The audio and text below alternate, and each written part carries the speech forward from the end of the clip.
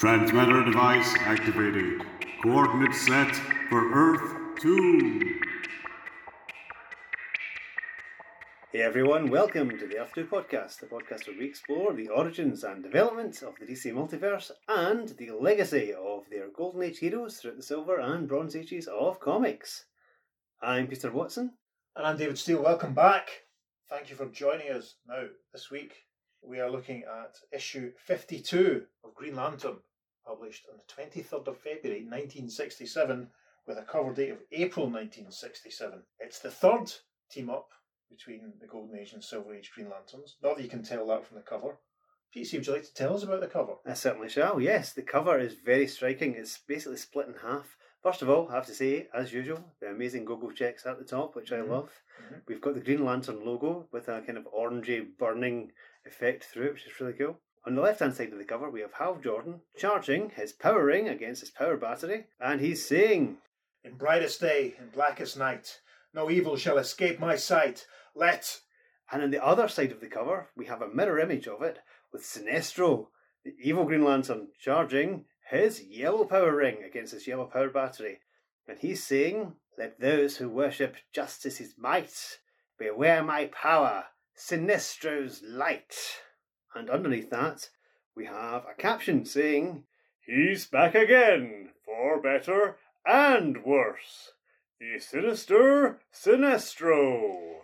I do like this cover. I mean, I should probably mention at this point, this early juncture, I've owned my copy of Green Lantern 52 since 1992, something like that. It's one of the comics that's been in my collection the longest, and I've always liked this cover. It's just so striking. Yeah. Like, I love the power battery sort of split in half. It almost looks like they're squaring up at each other, like it's balanced on this little box. It's very, very effective. We should talk about Sinestro's enormous left hand. Yes, I think that's coming right at you. It's very, very 3D. Yeah, it's a very effective cover. As you say, the logo burning in bright orange is very, very effective against the black. It's a stoater, as we say in Glasgow. So Sinestro, we should give you some details on Sinestro. He's the Green Lantern who went wrong, basically. First appeared in issue 7, published in May 1961, and he got his famous yellow power ring in issue 9. And in the modern day comics, he's certainly sort of post-2000 sort of time, certainly 21st century. He's a much bigger deal, I think, than ever was, back in the day. Had his own ongoing title during the New 52 period. Still pops up fairly regularly. So it's nice to welcome him to the podcast, finally, as it were. Indeed. Shall we jump into the story? I think that's a great idea. Excellent.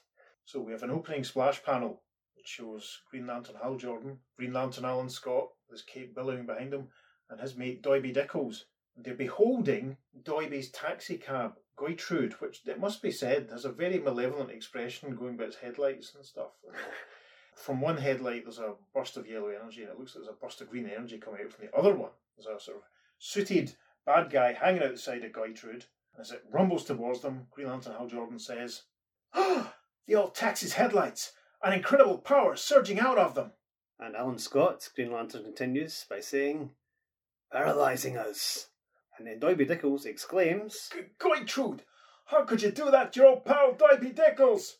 With a nice little scroll caption that says, "Story by John Broome, art by Gil Kane," and then there's a large caption box at the bottom which says, "What fantastic secret lay behind the mysterious transformation of Goitrude from a peaceable antique taxicab into the directing chieftain on wheels of a ruthless gang of desperados? This was the gnawing problem that absorbed the energies of two Green Lanterns, the one of yesterday and today's Emerald Gladiator, and embarked them side by side on one of the most astonishing adventures ever recorded. Our Mastermind the Car." And this is where we should probably say, and some of you may know this already, Our Mastermind the Car is a riff on the name of a short-lived but notorious American sitcom called My Mother the Car. Of course. Which ran from September 1965 to April 1966, clocking up 30 episodes, but we can't really say too much more about that at this point because it'll give too much of the story away. So, into the story then, over the page, and the first caption says, "As airplane mechanic Thomas Kilmacu relays warm regards to his wife from a letter he had just received." And we see Tom and Mrs. Tom in their kitchen at home. Tom is reading from the letter, and he says, And tell Turga I sure miss her home-cooked meals. And his wife says, That's sweet of Hal Jordan to praise my cooking, Thomas, but tell me, how is he? What has he been doing since he left Coast City? Nothing very much, Turga. He's still got the wanderlust going from place to place. The caption for panel 3 says, Later, with Mrs. Kilmacoo off shopping. We see a nice shot of Tom looking out the window. We can see his missus wandering off, and Tom is thinking, I couldn't read her all of Hal's letter, or she'd suspect that he is Green Lantern, especially if she learned that he not only sent regards to her, but also to Doiby Dickle's old taxi, Goitrude. The next panel shows Tom at a drawer in his desk, and he's taking a book out and saying, Of course, Turga doesn't know anything about Goitrude, just as she is completely unaware that here in my desk I keep a certain precious notebook under lock and key, my precious casebook of Green Lantern. And a little asterisk in an editorial caption says, Tom is not only Green Lantern's confidant, but also his foremost fan and unofficial biographer. And then Tom continues in the next couple of panels at the bottom of page 2. It occurs to me, reader, that you still know nothing about one of my idol's most exciting adventures involving Goitrude, which took place at a time when Hal was still living in Coast City and working as a test pilot for the Ferris Aircraft Company. In many ways, this is the Emerald Gladiator's most extraordinary case. Settle back now as I read to you the adventure I've entitled Our Mastermind the Car. So, because he's addressing the reader, is this the Tom of Earth Prime? Does this mean that there's already a Green Lantern on Earth Prime? Does this mean that there's already a Goitrude on Earth Prime? Or does Tom just have some magical ability in which he knows he's a fictional character? Yes.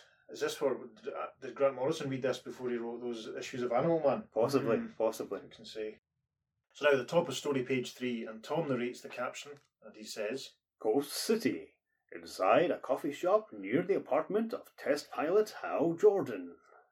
Now we see Hal and Alan in civvies, Alan in a blue suit, Hal in a sort of purple suit, and we must say the artwork here is very Gil Kane in the classical sense. There's a definite relaxation to some of the facial features. It's getting a little bit more stylised. It looks like they're having lunch or dinner somewhere. Anyway, and they're whispering. Hal says, I wonder what the people around us would think, Alan, if we revealed to them that you come from another Earth, similar to ours in almost every way, but in a different dimension of the cosmos. I guess they'd be almost as surprised, Hal, if they found out we were both Green Lanterns. You, the Emerald Gladiator of this world, Earth 1, and I, the Green Lantern of Earth 2. And Hal says, And that you're paying me a visit, which, incidentally, I appreciate, Alan. This is not just a visit, Hal. Remember the adventure we had with Prince Peril? At the end of which my pal Doiby Dickles married the princess, and we too were sort of left out in the cold. I sure do. That was a surprise ending for both of us. And we get a tiny editor's note there referring us to Green Lantern issue 45, which we covered a few episodes ago. Yes. So when we move to panel 4, page 3, Alan continues.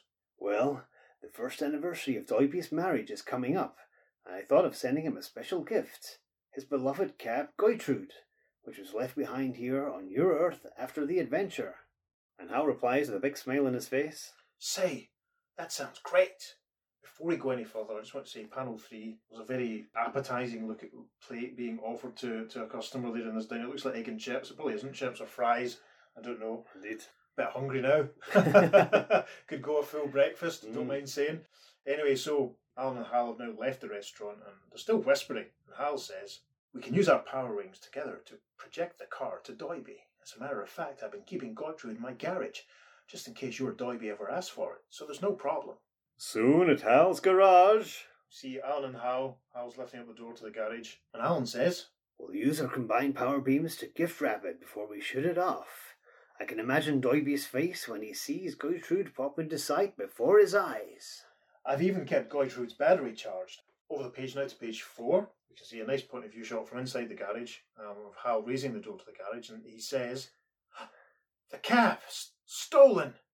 Alan says, odd that someone would steal that old cab and leave your deluxe sport car lying alongside, untouched. After a search has revealed no clues, a single thought pulses between the two crusaders. This is a great panel. There's a burst of emerald energy as the two lanterns shed their civilian clothes, and Alan says, This mystery calls for immediate investigation by Green Lantern. Fantastic. This is a great panel. That panel's going on the socials, kids. Yep. So, we move to the middle of page 4, and the caption says, Meanwhile, in another part of the night-enshrouded city, a car, an old-fashioned taxi, rolls along. But even a casual observer might discern an incredible sight, that there is no one at the wheel. So this middle sequence of panels on page 4 shows Goitrude the taxi rumbling along the streets on her own. And the way she's been drawn very similar to what I said about the splash page. It looks like she has a face, because the headlights look like eyes, don't they? Yes, anthropomorphism. Yes. Yes. And in this final panel, in this little sequence, we get close up to the steering wheel moving on its own. And there's a thought bubble because the car appears to be thinking, and it appears to be thinking, my telepathic powers inform me that a crime is going on around the corner. The caption for the next panel says, no one at the wheel, so who is doing the thinking? Patience, reader, there is almost certainly more here than meets your eye. We arrive at the bottom of page 4 now, and first of these two panels shows Goitrude speeding round a street corner. We can see bam, crack sound effects, and Goitrude appears to think, I was right. And continues in the next panel, a gang in a gun battle with police. They must have looted that bank, but were caught on emerging, that clumsy louts. Yes, there's a very moody panel here. What was it you called it once? Is it the Dutch tilt? The Dutch tilt, yes. Yeah, sort of behind Goitrude. We can see a couple of policemen behind a car firing at some robbers who are firing from the bank, one of whom has a purple suit, one of whom has a stripy suit, one of them has a more sort of plain and brown suit. And they're the guys that Goitrude appears to be condemning. So we arrive at the top of page 5. Goitrude pulls to a stop outside the bank, and the hood in the suit says, we gotta give up. We're trapped. Look, that car. And then Goitrude seems to talk and says, quick, this way. This next panel, again, Gil Kane is firing on all cylinders, if you pardon the pun, I suppose, in this next panel, because we're up above looking down on the gangsters and the car. And the hood in the plain suit is saying, who's talking to us? I don't see anybody in there. And in the striped suit, Hood says, never mind, the door's opening. It's our chance to escape. Sure enough, Goitrude's door has swung open. The next panel shows the baddies piling out of the bank, piling into Gertrude, one of whom's even climbing through the window. And Goitrude's voice says, keep low, hang on. Stripy suit guy says, who's talking? That strange voice. And then purple suit guy says, no one is to tell me to keep low. The caption for the next panel, then Goitrude speeds off, leaving some cops in the dust. One of the cops says, they're making a getaway. Another cop, brandishing his gun, running after the car, says, the captain will never believe us when we tell him this. Almost a bit of a slow dissolve then. The caption for the next panel says, through the night the ancient cab careens. And from inside the cab, one of the bank robbers says, we got away all right, but where are we going? I don't know, but wherever it is, we're going there fast, so Craig can scoot. And in the final panel of page 5, we get a little bit of dialogue as one of the gangsters from inside the car says, hey, this place looks familiar. Of course it's familiar, you chump. This is our hideout. And we see, sure enough, Goitrude driving into what looks like another little garage. Over the page, top of page 6, and the bad guys all start piling out of the car. And plain suit guy says, how'd this jalopy know to bring us here? A purple suit guy says, it's almost as if it can read our minds. And then Goitrude says, so, this is your hideout. It's a slum. Later on we'll move to more suitable headquarters. Plain suit guy says in the next panel. Later on? Goitrude says, sure, I'm going to take over this gang. You'll all be rich. We can see in the foreground of this panel that stripy suit hood guy has lifted the bonnet at the front of Goitrude's car, and he's poking around and he's thinking, there must be a midget under this hood. And then Goitrude says, just obey orders. What you got from that bank is chicken feed. I'll plan our next crime so it'll go off without a hitch. Stripy suit guy says, look, the voice is coming from the horn. Purple suit guy says, there's no one in there. Goitrude says, don't be so nosy. Now close the hood and pay attention. We get out from stripy suit guy. We arrive then at the bottom of page 6. And Goitrude is obviously finishing a sentence, some instructions that she's been giving the baddies, and she's saying, you got everything straight? And plain suit guy is recoiling, and he looks like he's fainting actually because he's being supported by purple suit guy. And plain suit guy says, This is like that TV show, Mastermind the Car. Only with us, it's Mastermind the Car. Do you see what he did? They said the thing there. Look, did you see? Drink. Yes, take a drink every time they say the name of the story. And it's very interesting that television programmes on Earth 1 are obviously the same as what we got on our Earth. Except on Earth 1, it ran for 18 seasons. Can you imagine? Gee whiz. And we got another high angle panel to close out page 6, as Goitrude says, "Climb in. We're going places. I'm going to show you how to commit a real crime." And the pinstripe suited gangster says, "Yes, sir. Yes, sir." Continued on the second page following, we get a nice full page advert for some G.I. Joe toys. And as we arrive at the top of page 7, we have a caption that says, "Meanwhile, reports of the bank robbery have brought, among others, 2 interested parties to the scene."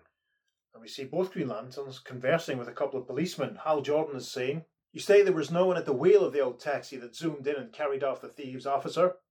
Policeman replies, "No one, Green Lantern. It seemed to operate by itself." In panel 2, the 2 Green Lanterns conspire almost together. We can see the policeman stroking his chin and listening to them, trying to listen to them behind him. Hal says, "From the description, that getaway car could have been Goitrude." Alan replies, "Incredible. It's as if the old cab has somehow come alive and taken up crime."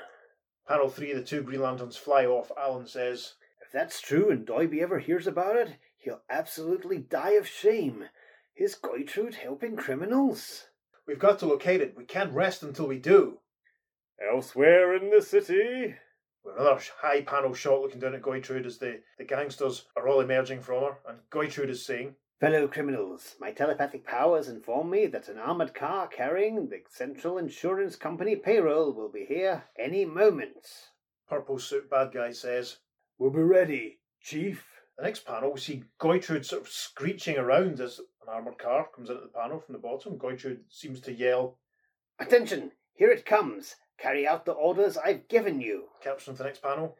Then, And we see indeed that the armoured car is brought to a halt, is honking its horn at Goitrude, and from inside the armoured car, a voice says, "That old jalopy won't move." "There's nobody inside it. It looks abandoned."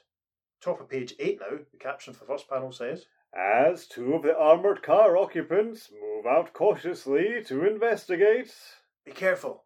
This could be some kind of plant." "We'll just push it aside.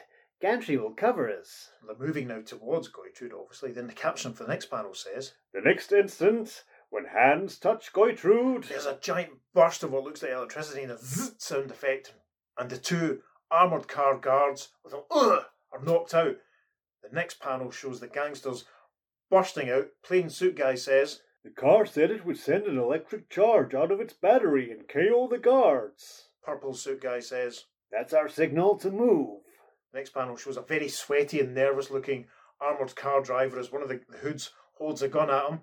The hood says, "Don't try anything. Drop your gun."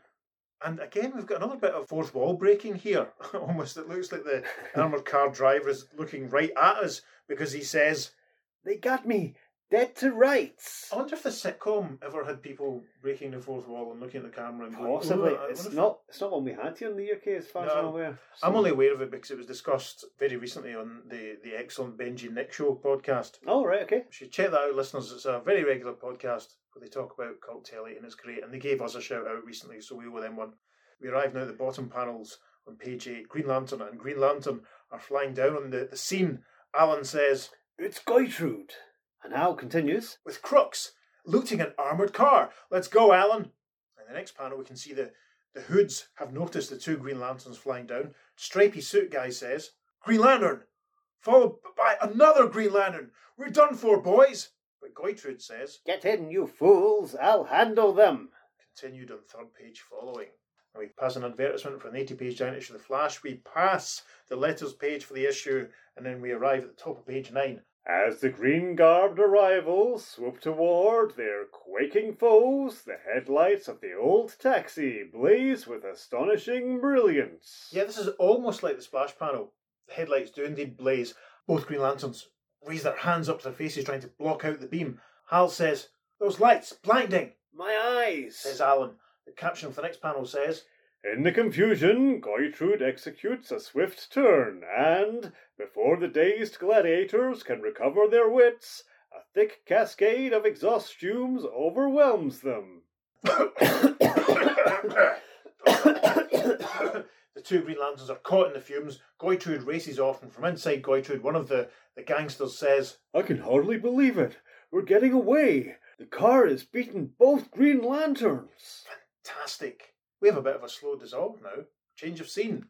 Caption says, "And shortly on the far-off world of Merc in Galaxy 882, where Doiby Dickles lives with his bride, Princess Ramia." That's an excellent scene-setting caption there, isn't it? Well done, Certainly Peter. is, Well done. So we see Princess Ramia looking very relaxed in a large blue armchair. She's knitting, which is amazing. They have knitting in Galaxy 882. Doiby runs in, and it looks like he's got a Green Lantern power ring on, actually. There's a little burst of green energy coming from it. As he rushes in, Doiby says, Princess! I just got a message over my super galactic ring receiver from my old buddy Alan Scott, Green Lantern. The Princess says, "How nice, Doiby dear. And what did Mr. Scott have to say?" "He didn't give me any details, but he asked me to meet him on Earth 1. He needs my help." "Well, if your friend needs you, Doiby darling, I suppose you'd better leave at once. Take the Royal Space Scooter, and don't forget your dimension changer. You'll need it to get to Earth 1. "Princess, you're a living doll." Next panel we can see Doiby flying off, and it looks like a tiny little red space capsule rocket submarine cross. It's quite interesting. The princess is waving away, and she says, "Be careful, Doiby." "Don't worry, only Green Lantern could make me leave you for even a minute." Now, I just want to quickly say, the last time we saw Doiby, he was still wearing his Jester's outfit Yes. that Prince Peril had stuck him in, so it's nice to see him here back in his traditional clothing. So we're now at the top of page 10, and the caption says, "As the royal consort of Merc settles down to his starry journey." And we see Doiby inside his little Royal Space Scooter. He's looking at the little glowing Green Lantern style ring that he has in his right hand, and he's thinking, "Alan gave me this ring in case I needed to contact him. We didn't realise it'd be used because he needed my help. And that makes me wonder, what could be wrong? How can I help Green Lantern? Sure seems strange for me to be going to his assistance, but I'll find out soon what's up. This Royal Scooter really hightails along." It's a cracking shot of the Royal Space Scooter on panel 2, page 10. It looks almost 3D, the depth of field, with the little yellow moon sort of planet in front of it. It's very nice. So, slow dissolve. On Earth 1, where an outshooting green beam has guided the lone spaceman. Yes, we see the two Green Lanterns. Hal Jordan is projecting a beam up into the air, and we can see the Royal Space Scooter flying down towards them. Hal says, "Here he comes." And Doiby's thinking from inside his capsule, "It's Alan and Hal. Green Lantern." After warm greetings have followed the landing. Doiby looks very pained here as Alan Scott is saying to him, "We have sad news to tell you, Doiby. Brace yourself. It seems that Goitrude has taken up crime." "My Goitrude?" As the sad truth emerges. It's obvious here that Alan is trying to reassure Doiby. As he comes to the end of the story tale, he has to tell him Green Lantern of Earth 2 is saying, "And we can't explain it. All we know is the car is leading a gang of crooks in a spectacular crime wave." And Hal adds, "Alan and I might have halted by now if we weren't afraid of damaging Goitrude." Alan continues in the final panel, page 10. "We want you to help us, Doiby, because you and Goitrude have always been so close. If you could only appeal to the car." "Gee, you mean maybe I can persuade Goitrude to give up crime?"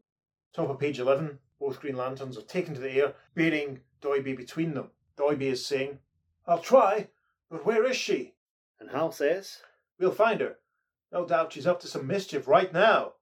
Caption for the next panel then says, "And elsewhere, for a glimpse of the quarry at this moment." And we're back with Goitrude and the Gangsters. Goitrude and the Gangsters, of course, who supported menswear at the Camden Barfly in 1995. I was there. It was Were awesome. you? Oh, I'm so jealous. Got one of their t-shirts. Brilliant. I don't have a Goitrude and the Gangsters t-shirt or a menswear t-shirt. I've got a Montrose Avenue t-shirt. That was the band that Matt, the drummer from menswear, joined after he left menswear. Anyway, so the Gangsters are all piling into Goitrude, and Goitrude is saying, "Get in. We're heading for our biggest coup yet." and Goitrude is thinking, These simpletons don't realise what the big coup will be. No reason why I should tell them that I'm hunting for the 2 Green Lanterns. Panel 3 of page 11. Soon? See Goitrude speeding across the blacktop, and one of the goons is saying, "Where are we going? We seem to be circling around." Goitrude is thinking, "There they are, with someone else. But that doesn't matter. I've got to step on the gas, catch up to them."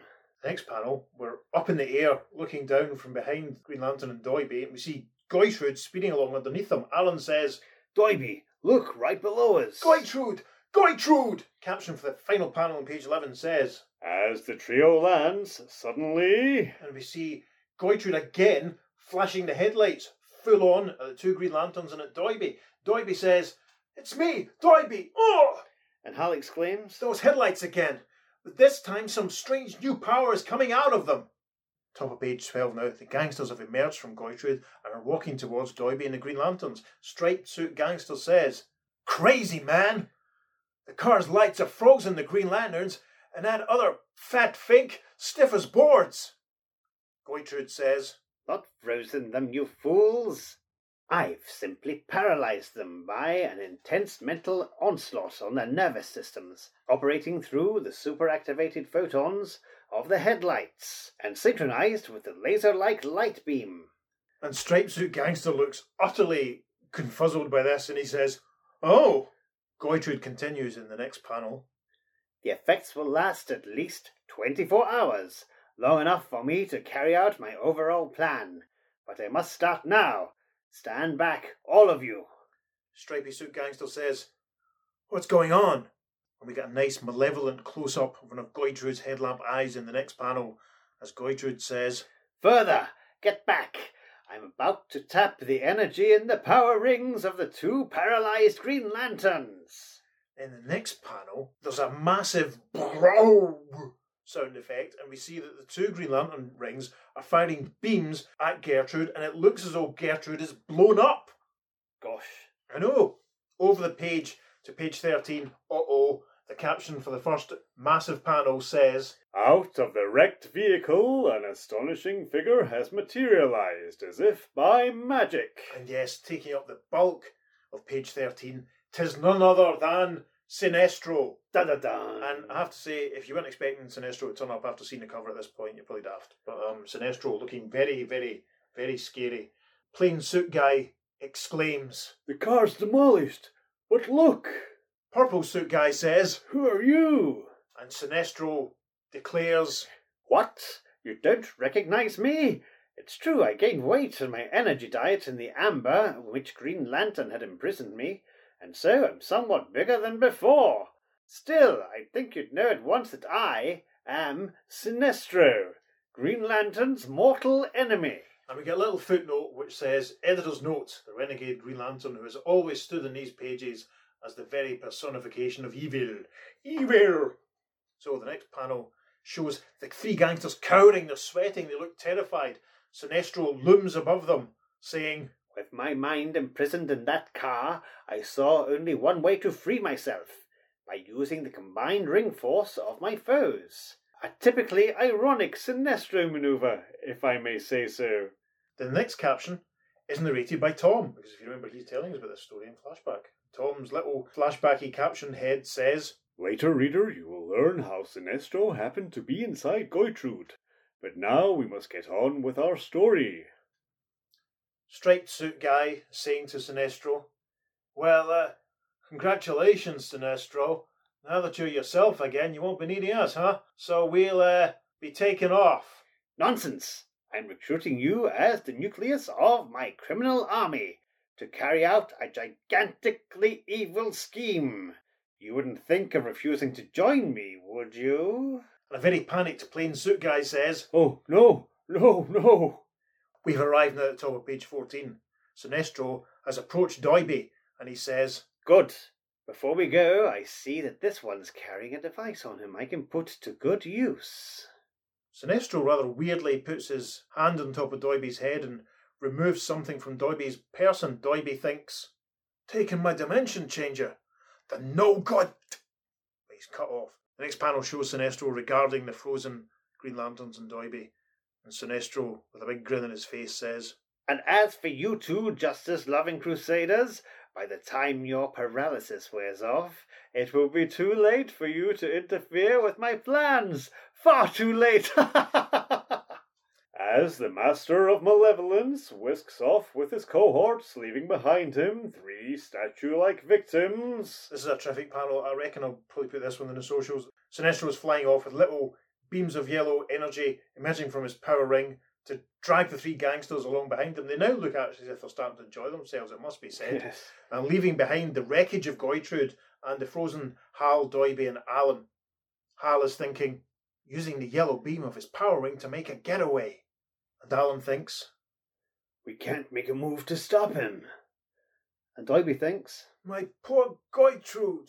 Yeah, we can see the smoking wreckage of Goitrude lying in the road. Now, a little editor's note at the bottom of this panel, and it says, part of Sinestro's evil equipment is his own special ring, which emits a sinister, all-powerful yellow radiation. So, it's a change of scenery again for the next panel at the bottom of page 14, and a caption that says, and not long afterward, on the planet of Oa, the far-off home of that all but mythical race, the mighty Guardians of the Universe. And this panel shows 3 of the Guardians of the Universe standing before the great Green Lantern central power battery. There appears to be a voice emerging from the battery, as if they're receiving some kind of transmission, and this voice says, reporting to Control, we have just completed the daily inspection of the master power battery. All is well. It is functioning perfectly, as usual. And one of the 3 assembled Guardians says with great foreboding, nothing must ever go wrong with this master battery. It supplies the energy to the smaller batteries of all our brave Green Lanterns. Top of page 15, the caption says, just as the inspection ends... Uh-oh, it's gone a bit west, because the giant central power battery has gone translucent. It looks like it's fading out, and indeed, one of the Guardians says, look, the master battery! And the second Guardian says, it is fading away! And the next instant, incredibly, there's a massive burst of green energy, and one of the Guardians declares, the battery has vanished! It's all kicking off now. The caption for the next panel says, suddenly, before the shocked Guardians, appears an astral image. Yep, it's the head of Sinestro beaming down at the Guardians, and he says, I see you recognize me, my former superiors and self-righteous judges. Yes, it is I, Sinestro. I have taken your master battery and transported it to another dimension, another universe, over which you Guardians have no power. You will never get it back. This is the end of your anti-evil reign. But just the beginning of mine. I will use your great battery in my own way to restore the power of evil in the cosmos. That is my mission, my destiny. Farewell. I wonder where this other dimension is. Could it be Dimension X or Dimension Zero? Could it be... Anyway. The caption for the next panel at the bottom of page 15 says, as the image disappears, 3 very disturbed Guardians. The first one says, He is mad. And the second Guardian says, he must be stopped. And another one says, quickly, contact Control at once. We arrive at the top of page 16. The caption says, out from Oa flashes an urgent message to Green Lanterns across the universe. This is a very Gil Kane panel. You see one of the Guardians floating, and the floating heads of lots of the different members of the Green Lantern Corps. And the Guardian is transmitting the message. This is a cosmic emergency. Sinestro is at large once again. He has stolen the master power battery. It must be recovered within the next 24 hours, or your rings will be powerless.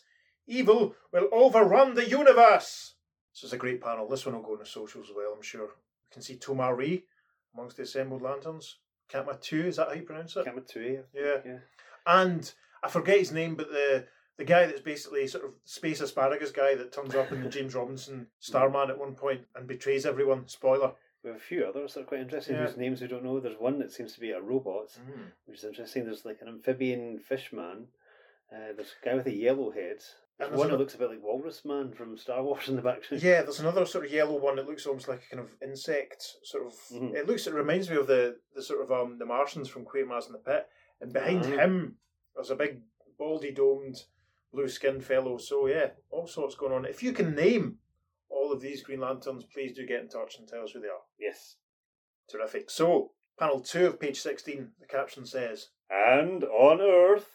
And we can see Hal and Alan, and they're obviously receiving the message from the Guardian, because we can see the Guardian's voice saying, "Sinestro must be found." And a mightily quiffed Hal Jordan is thinking, so that's what Sinestro meant by a gigantically evil scheme. He's stolen a giant power battery from the Guardians. It is my responsibility, because I put him in the amber cube from which he managed to escape. Somehow, I must recapture him. As the full weight of what has happened settles on the desperate Crusader. It's a very dynamic shot of the frozen Green Lanterns and Doiby. Hal continues to think, I must break out of this paralysis it put me in, now. If I wait until the paralysis wears off, my ring will be powerless, and it will be too late, just as Sinestro boasted. Calling upon the deepest reserves of his invincible willpower, Hal Green Lantern strains to regain control over his nerves and muscles. And it almost looks as though Hal is vibrating with the effort. You can see the sweat on his brow as he's thinking, I got to move. Got to. Top of page 17, we can see the sweat pouring off Hal. Alan has noticed what he's trying to do, and Al is thinking, I sense what Hal is doing. I must try to aid him, concentrate mentally, and project my willpower to back up his own. Then, as the combined force of will of the Crusaders bursts the invisible bonds gripping one of them.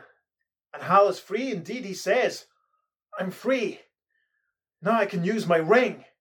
In seconds after surging emerald energy has liberated the other two, Hal is saying to Alan and Doiby, and according to the emergency alarm sent out by the Guardians, Sinestro has gone into another dimension, into your universe of Earth too, Alan, where the sway of the Guardians does not extend. Alan says, going to inflict his evil on my world too. They're busting a move in the next panel, all starting to run off. Hal says, we must track him down at top speed. The master power battery must be recovered within the next 48 hours. Let's go, Hal. And Doiby running behind them says, Me too, that no good crumb. Hal looks back and says, No, Doiby. Taking on Sinestro and his criminal army is a job for Alan and me. We don't want you to get hurt. Alan says, Hal's right, Doiby. You wait here. Spectacular shot of Hal Jordan's buttocks, it must be said, in this panel. The caption for the final panel on page 17 says, Before the doughty ex-cabbie can protest. Alan and Hal fly off, leaving Doiby behind. Doiby thinks, Gee, they shouldn't ought to have done that. Hal is saying to Alan, We'll use our rings together to plunge through the dimensional barrier between your Earth and mine as fast as possible. Top of page 18, the first caption says, But Dickles is not one to just stand around and wait. We see Doiby rushing towards his royal space scooter, and he's thinking, Alan and Hal may need me. I gotta join them on Earth too, and quick. What they don't realise is that my wife, Princess Ramia, sent me to school on Morg to learn some simple futuristic science. And I can use my space scooter toolkit to make a new dimension changer in place of the one Sinestro stole from me, so that he could get into Earth too. Doiby's inside his spaceship at this point, working away, and he continues to think, There, now to see if this works. Caption for the next panel says, As Doiby operates his homemade gadgets. And this is a nice little trippy Gil Kane panel here, not quite as good as when Hal was traversing the dimensions in Green Lantern 32, if you remember that episode. We can see the spaceship, there's a burst of orange light and some yellow light and some weird shapes around them. Obviously the dimension change is working to an extent. Doiby is thinking, Yikes! What's happening? All them lights and everything. Maybe I should have paid more attention to my schoolwork. But an instant afterward, burst of energy. It looks as though the Royal Space Scooter is emerging onto Earth 2 indeed. And Doiby is thinking from inside, I didn't go no place. This is where I was before them lights started flashing. But I better make sure. I'll cruise around a bit and have a look-see. Then Doiby is taken to the air in the Royal Space Scooter, and we see him flying above the missing Owen Central Power Battery, and from inside his spaceship he's thinking, Zowie, I am on Earth too. And he looks down and thinks, there's Sinestro and the giant power battery. Looks like I got here ahead of Hal and Alan.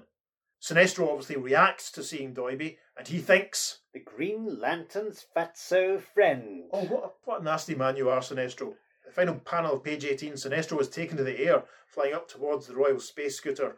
Doiby is thinking, oh, Sinestro spotted me. I can't fight him single-handedly. I better wait for reinforcements and step on the gas out of here. Sinestro is thinking, how did he escape from the paralysis I put him in? I've got to find out. We arrive at the top of page 19, and the caption says, and as Doiby whisks off, pursued by the aroused Master of Malevolence. The aroused Master of Malevolence. Uh-oh, that sounds rude. There's a flash. In fact, there's two flashes of red and orange energy from the side of the panel as Green Lantern's Hal Jordan and Alan Scott arrive on the scene. Alan is saying, we've broken through the dimensional barrier, Hal. And Hal says, right on target.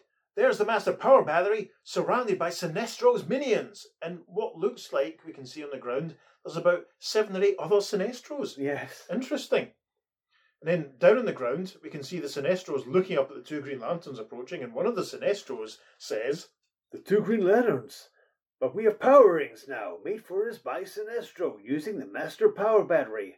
At them, all of you, evil Green Lanterns. Wow. So has he assembled a whole little army out of the gangsters that he brought with him and some other guys? It's fascinating. It's like it. The two Green Lanterns, we can see them in the distance up in the air. Hal says, evil Green Lanterns? Alan says, there's still one charging his ring. And we can see one of Sinestro's gang standing at the top of a little flight of stairs, charging a ring at the power battery. And he is saying, in brightest day, in blackest night, no justice shall escape my sight. Let those who worship justice's might beware my power, evil Green Lantern's light. And a tiny caption box says, story continues on 5th page following. Yep, the rest of the story page is rounded out with an advertisement for issue 101 of Jimmy Olsen. The opposite page had an advertisement for an Aurora model kit of the Green Hornet's motor car, Black Beauty, which proves that Green Hornet was a legacy character there, influenced by the famous novel by Anna Sewell. And from inside this model kit, Green Hornet is saying, faster, Kato! And then over the page, past the latest page, another latest page for that issue, and DC Direct Currents, an advertisement for some stamps, an advertisement for some more stuff, and then we arrive at the top of page 20, and the caption for this enormous panel, which is probably going to go on the socials, says, in the battle of power rings that promptly breaks out, a certain experience born of countless combats on the side of justice pays off. And this huge panel, very Gil Caney, so you can see that it's a bunch of guys basically wearing Sinestro's uniform as their own uniform, but they're all different. They've all got different hairlines, different faces, but they're all brightly coloured pink like Sinestro. So basically the two Green Lanterns are blasting them with their power rings. We have a giant Kwarg sound effect and a giant Gromph sound effect. And as they're blasting, Hal is thinking, these evil Green Lanterns haven't learned to back their rings with their willpower. That's a trick you don't learn overnight. Alan is thinking, they just can't get the force into their beams and Hal and I get into ours. I love getting the force into my beam. So, there's only one other panel on page 20, and it has a caption that says, and moments later, as the hard-pressed space scooter using evasive tactics flashes over the scene once more, just a tick ahead of its awesome pursuer. So we're down on the ground with Alan and Hal looking up, and we can see Doiby's Royal Space Scooter and Sinestro flying down as well. Hal says, we've routed Sinestro's henchmen, huh? Great Guardians, it's Doiby! Alan says, followed by Sinestro. And up in the air, from the scooter, Doiby is thinking, that's a sight for sore eyes. My reinforcements have arrived. Sinestro is flying down towards Alan and Hal, and he's thinking, the two Green Lanterns. They escaped from my paralysis too. Before anything else, I've got to take care of them. Over the page, top of page 21. As the Master of Mischief zooms at his foes, two streams of violent energy pour from him. Yeah, there's a little burst of green energy coming from his left hand, and a burst of yellow energy, coming from his right. Looking up at Sinestro, Alan is thinking, Sinestro, armed with two power rings now, green and yellow. shooting his yellow beam at Hal, because he knows Hal's ring has no defense against anything yellow. I've got to act fast. And there's a momentum-killing little editorial caption box here that says, due to necessary impurity in its manufacture, GL's beam has no power over anything yellow. In panel 2, we can see that Alan has conjured a Green Lantern energy shield in front of him to deflect Sinestro's bow, and then he thinks, I've used my ring to turn Sinestro's yellow beam black. Now Hal's ring will be able to handle it. Sure enough, with a little blast of energy from his ring, Alan has stopped Sinestro in his tracks. Sinestro says, trying to make things more difficult for me, eh? The next panel, Hal is firing his power ring beam at the black beam from Sinestro's hand, diverting that away. Hal says, great going, GL. That's what I call teamwork. Sinestro, looking really pissed off, it must be said, with little waves of anger radiating off him, he says, bah! I'm still more than a match for you two simpering justice lovers, and I'll prove it. I mean, that's great. It looks like something from Vezzo the Beano, doesn't it? Yes. It's crazy. The caption for the next panel says, with incredible force, the double-ringed villain launches an all-out attack. Yep. Sinestro has doubled down. We see a full-on burst of yellow energy from his yellow ring, full burst of green energy from his green ring, striking both Green Lanterns. Hal goes flying back thinking, his ring energy, bursting through our beams with stunning strength. Caption for the next panel. But the two gladiators are only momentarily stunned. Hal says, we need more teamwork against him. Let's fuse our two beams into one for double power. I was just going to suggest it. Turn on the juice before he can follow up his advantage. Top of page 22, the caption of the first panel says, as the combined beams strike with invincible power. And we see Sinestro being struck by the twin beams of jade energy as off camera, Doiby thinks, wow, the two lanterns hit Sinestro so hard they knocked the power rings clean off his fingers. And that's what we see. It almost looks like Sinestro's just gone, throwing them away. It does, yeah. He's throwing the yellow one away casually and the right one's falling away as well. The caption then for the next panel says, disdaining his beam against a ringless foe, Hal GL delivers the coup de grace with gloved knuckles. And there's a massive scrunch as Hal punches out Sinestro. Poor Sinestro, he's probably had better days. And Hal is saying, I'm ringing down the curtain on your act, Sinestro, but with my fist instead of my ring. Later, after green beam power has returned the master power battery to Oa, and Sinestro along with it. Oh, I'd have liked to have seen that. I mean, obviously, they could have another page of that, but it's... yeah, obviously maybe tie everything up very quickly. Yeah, maybe the Guardians, well done, Hal Jordan, that sort of thing, I don't know. Anyway, so, Hal and Doiby and Alan are standing in a little circle, and Alan's cape is billowing behind them. We're looking down on them from above, and Hal Jordan is saying, the Guardians themselves will deal with Sinestro now, Alan. After this latest escapade, they have decided that he merits their personal attention, to make sure that he never troubles them, or anyone else again. Alan replies, good, then the problem is out of our hands.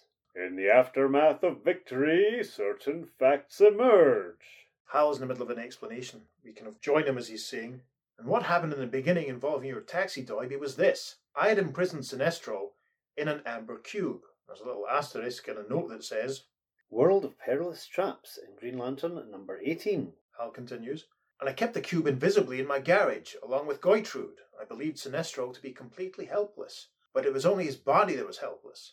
His mind, vigorous and restless as ever, managed to tap the power in Goitrude's recharged battery and send out a shockwave that cracked the amber, enabling his mind to escape and enter the car.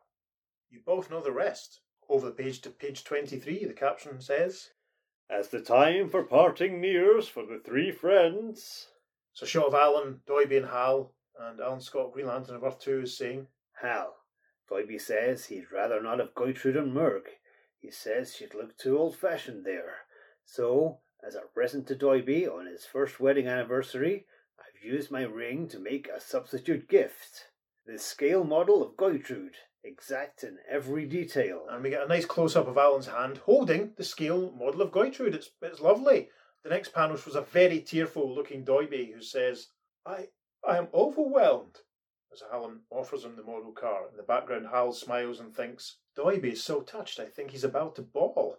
Oh, caption for the next panel then says, after the soft-hearted Dickles has gone off with his precious gift. Alan is saying to Hal.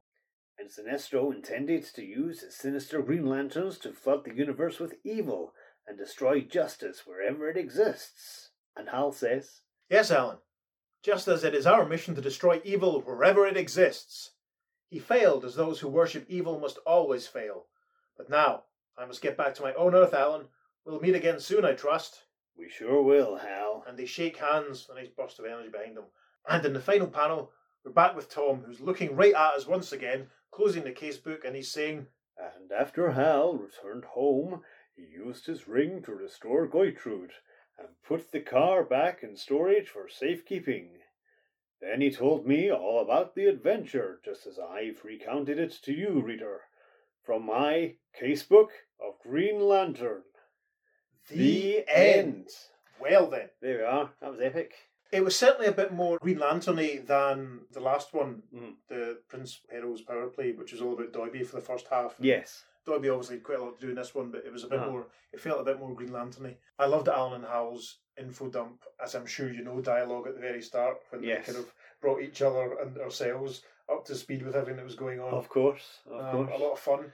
It was interesting that at least 3 times in the story we join people mid-conversation just as they're finishing off explaining something. Yeah, that's got a little like John Broome tick that he does.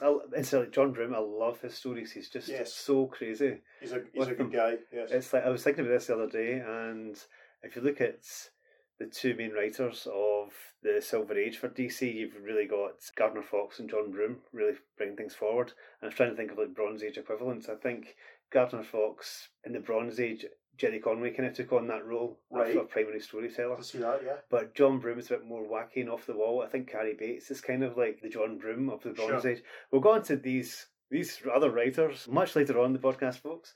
But I love John Broome's stuff. It's just so crazy. Yeah, definitely. So crazy. This was a lot of fun. It was nice to see Sinestro. Quite amusing. They used the idea from the sitcom. Even more amusing than the gangsters referring to it. It's strange that Sinestro hadn't actually been in the comics since issue 18. Aye, and this is issue 52. I mean, these days he turns up pretty much constantly in Green Lantern. And it's a complete staple of the series. But yeah, to have that character be out in the book for such a long time is ridiculous. I mean, it's nice that he came back and faces up to both Green Lanterns in this instance. Sinestro knows about Earth 2. Yes. That's probably worth noting as significant. I wish we did a little bit more about the creation of his army, because, the gangsters, the hoods that were with him at the start that fly off, and then suddenly we see all these guys in Sinestro uniforms with pink faces, and it's like, did he assemble an army? Did he assemble a Sinestro Corps? It looks like he did. Yeah. But they were wearing the classic Sinestro outfit and not the silly yellow lantern one that I don't like. The classic Sinestro is fantastic. The classic Sinestro was very of its time, but I was really into that whole thing when they expanded and created all the different corps, and I was into the fact that there was an army of Green Lanterns motivated by fear, and I loved all that stuff. I really did. I wish I'd bought all the action figures, but I was getting a bit more sensible at that point. Only buying characters who appeared in Crisis on Infinite Earths. There's a really great Flash story in which Sinestro comes to Earth to try and meet up with the Flash Rogue Weather Wizard, and he contacts him through the tailor Paul Gamby, who makes the uniforms for the Rogues. And when he walks into Paul Gamby's, Gamby says, "Well, obviously you're not here for a uniform because yours is fantastic the way it is." So yes, I stand with Paul Gamby. Sinestro's classic uniform is just that classic. Very, very distinct. Yes. What did you think of Mr. Kane's artwork in this issue? It's incredibly nice. Yes, I really liked it. It's more heading towards the stylized Gil Kane artwork that we're more aware of and recognise from his like late Silver and early Bronze Age periods. Yeah. But it's great storytelling. It's very good, very concise. Does everything it has to do, and he doesn't over noodle things. It's like some people have got a tendency to do. Certainly back then, he does do a bit more style, but it's all contained. Which is great. I mean, we got a couple of panels here that were kind of vaguely reminiscent of some of the trippier ones we got in the last one. Like I like the collage of Green Lantern heads, and I like the panel when all the Sinestro army were getting blasted. I noticed a loosening in his facial features that he was drawing. They struck me as being very 80s Gil Kane in a way that the rest of the stuff didn't. I noticed there was quite a few panels where there wasn't a lot of background detail. I'm not sure, but the thing that really struck me was how heavy it looked I mean, the black lines were really heavy, especially Yeah. some of the earlier pages. And was this Gil Kane inked by Alex Toth, is what I was thinking, It felt a lot weightier than his stuff normally does. Yeah, that'll be addressed when we talk about the letters for this book. Interesting. Yeah. Okay, good. Green Lantern's an interesting title because it seems to be the one that breaks the fourth wall most often. Because before, of course, we've had Gil Kane talk to us directly to the reader. Also, Black Hand does it as well. Mm-hmm. And now Tom's doing it. Yeah. So, it seems to be quite the trope for Green Lantern characters to casually chat with the reader. It feels a very Silver Agey sort of thing to do, doesn't it? As if the whole thing is quite unreal and heightened. I mean, one thing that I liked as well was the bit with the Sinestro army guy reciting his oath. That was pretty cool. And the oaths on the cover, I mean, I love the oath. It was nice to see that being used. Mm-hmm. This is the third team up of the two of them. Yeah. A little bit more of a serious cosmic threat than the second one. Yeah. But not quite as dense a read as what we got in Green Lantern issue 40. Uh-huh. This is the third Green Lantern team up since the last time we had a Flash team up. Yes, actually. We've had the first Atom team up. J. Garrick, wherefore thou art thou, etc. or whatever. There's one really silly comparison that I want to make. Okay. Do you not think that Doiby's space scooter looks very much like Danger Mouse's spaceship? Can't remember. Danger Mouse's spaceship. Except it's red. It's red, not yellow. We'll probably put at least one panel of it on the socials. Maybe the one when he's tripping the Light Fantastic. It does look like Danger Mouse's spaceship, except without the big DM on the back. We'll have to post a comparison on the socials then, won't we, at some point? Yeah. I like the fact it just looks like one of the very first waves of mini Transformers. It just looks so straightforward. You can imagine it just sort of sliding, the front piece sliding forward and the wheels becoming his hands or something. Yep. I liked Doiby being proactive, interdimensional adventuring on his own. That was pretty cool. Yep, absolutely. Given that he was always just a comedy sidekick, it was nice to see him getting a bit more to do with it. Yeah. The other thing as well, we should probably maybe mention is Tom flashing it back to when Hal still worked at Ferris and all that sort of stuff. And this is only 7 issues after the last one. I wonder if this story took place for the two Green Lanterns probably quite close to the Prince Peril one. Well, it says a year after. A year after, so 7 issues. So how much had changed then for Hal in those 7 issues that, it was already a year for Doiby being married, but as far as Tom was concerned, it was in the past and he had to point out this was when Hal still... So quite a lot of time must have passed under the bridge for Mr. Jordan. Looks like it, yes. Is that mixing a metaphor? Time passing under the bridge? I don't know. Anyway. Well, shall we move on to the letters page now? I think that's an excellent idea. Excellent. Let's jump to Green Lantern's mail shoot from issue 55 of Green Lantern. And the first letter says, Dear Editor, our Mastermind the Car is undoubtedly superior to any yarn that has appeared in a long, long time. I might go as far as to say that this 52nd issue of Green Lantern is superior to any of your many magazines that have been published in an even longer time. Good grief. In all honesty, this issue was nearly immortal. Perhaps the best part of the entire magazine was that beautiful cover, and I do mean beautiful. I know, of course, that the pencils to this incomparable work of art were done by the extremely talented Gil Kane, but I can't figure out who did the inks. By the photographic hair, I would say Sid Green. But by the rather loosely drawn shadow lines, I would say Murphy Anderson. Would you be kind enough to identify him for me? Although the inside story and art may have been equalled and even surpassed by past issues, I must frankly say that this issue's cover was comparable to none.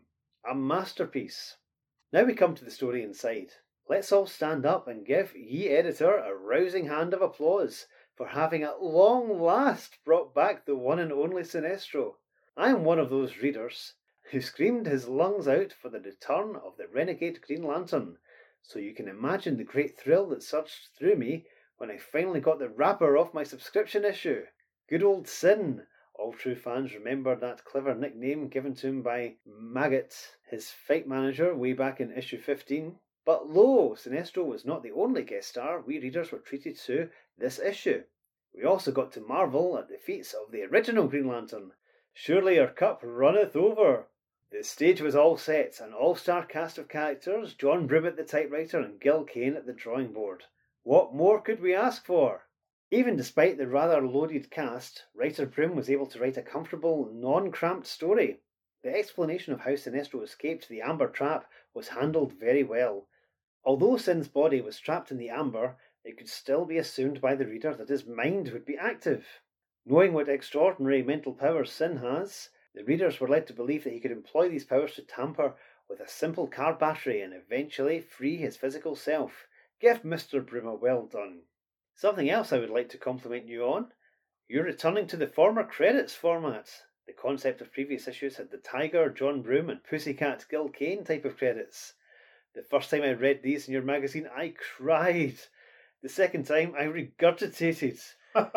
Needless to say, these humorous credits ruined the entire issue for me. Blimey. So I thank the stars for your knowledge in seeing the childishness, corniness, and downright stupidity in continuing in this direction. And that's from Mike Flesher, Arlington, Texas. That's obviously a complete dislike of the Marvelisation, I suppose, of the credits, which they were probably doing. And also, interesting. I mean, we didn't talk too much about Sinestro inside the car. That was actually quite hilarious. It went on for quite some time as well at the beginning. And it's a shame if they hadn't had Sinestro on the cover. Yeah. That would have been a brilliant reveal. You know, one of the things that we've got prepped for the additional content for this episode is the French reprint of this story. And the French reprint basically goes with the splash panel of the two Green Lanterns and Doiby recoiling from Goitrude. Maybe obviously, you know, they wanted to pitch the fact that this is Sinestro back after such a long time. Let's put him on the cover, you know, make him visible. But if we hadn't known Sinestro was in it from the cover, that would have been a brilliant reveal. You'd have been going, what's going on? Absolutely, yes. Cool. And there's an editorial response to this one, and it goes like this. The inking on that masterpiece of a cover was done by that 1 in a million inker, Murphy Anderson. The rest of your letter should leave us resting on laurels except for the uncomfortable barbs hurled at us by the next correspondent. So Murphy Anderson inked the cover, that makes sense, but somebody must have been splashing the black ink about inside. Yeah. Interesting. Right, the next letter. Dear editor, after thoroughly going over GL52, I have come to but one conclusion. You could have done better. Not as much praise as the last time. No, not story-wise, but in the art department. Gil Kane, what's happened to you? Mainly, I noticed a lack of detail in the facial features. Funny you should say that. So did I. But while the detail in the faces is skimpy, it is made up in the muscle tone, and that's no compliment. Doggone it, those guys have too many ding-busted muscles. About 2 years ago, Gil had achieved muscular perfection in his characters, but, sigh, he wasn't satisfied. The result was a cast of characters, each of whom looked like a bag of rocks. But why in the name of Oa did you turn Sinestro into a Superman? Before, he was skinny, as though he was too busy hating the Guardians to eat. I still want to see him again, but can he lose some weight next time? Blimey, body shaming, wow. Well, as Doiby Dickles would say, you sure came up with a good story, and you did. That Goitrude is really a gem. You know, Doiby should have taken it with him. The Princeress might have been able to jazz Goitrude up like the vehicles of her dimension. Think of it, an interdimensional tax service. They'd clean up. Before I go, I'd like you to do 2 things for me. First, give my heartiest congratulations to Sinestro for conceiving such a bold and brilliant scheme as stealing the central power battery right under the noses of the Guardians. Second, punch Sinestro in the nose for stealing it. And that letter's from Gary Skinner of Columbus, Ohio. And the editorial response to this one is, do your own punching, Skinner. We just as soon it be no Skinner off our noses, says the editor. Wah, wah. And the final letter from a familiar name, however, not the one you think it is, says, Dear editor, I was happy to note that the April Green Lantern marked the return of that emir of evil, Sinestro. He had been in the Amber Cube for so long that I was afraid you couldn't think of a way to have him escape. I was stumped long ago. I fully expected his return to be marked by a huge outpouring of evil, which characterised his previous appearances. Much to my surprise, it was humour and not evil that really made this story. Humour. Witness Doiby Dickles' cab aiding the most inept crooks in comicdom. Hey, that place looks familiar. Of course it's familiar, you clump. This is our hideout. Humour. The look in Doiby's face when he is told that his Goitrude has taken to crime. Humour. Alan G.L. Scott's suggestion that Doiby try to reason with Goitrude, the gang leader. Humour. The 2 Green Lanterns disposing of Sinestro's henchmen in one panel. What a flailing mass of superhumanity. To find out what I thought of the story, take the first letter from each of the last 4 paragraphs, excluding this one, put them together, all together, and they spell HHHH. Well, son of a gun, that wasn't supposed to happen. Oh my goodness. That's not humour. And that's from R.L. Thomas. And that's not Roy Thomas, it's a different R. Thomas. Honest. And there's no editorial response to that one. Thank goodness for that. I wonder whether they would have told him where to go. Gosh.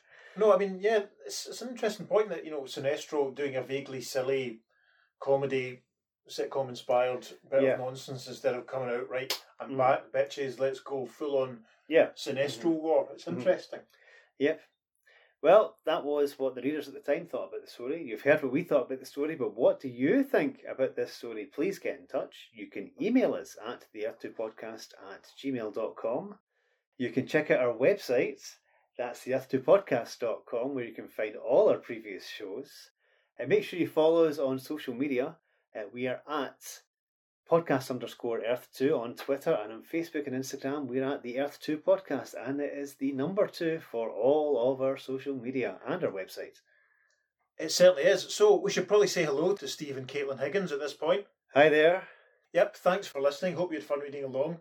Steve sent us a couple of photographs actually, of him and his daughter Caitlin reading along to some of the stories we've done in recent episodes, and we absolutely loved seeing those, didn't we? Yes, it was fantastic. Yep.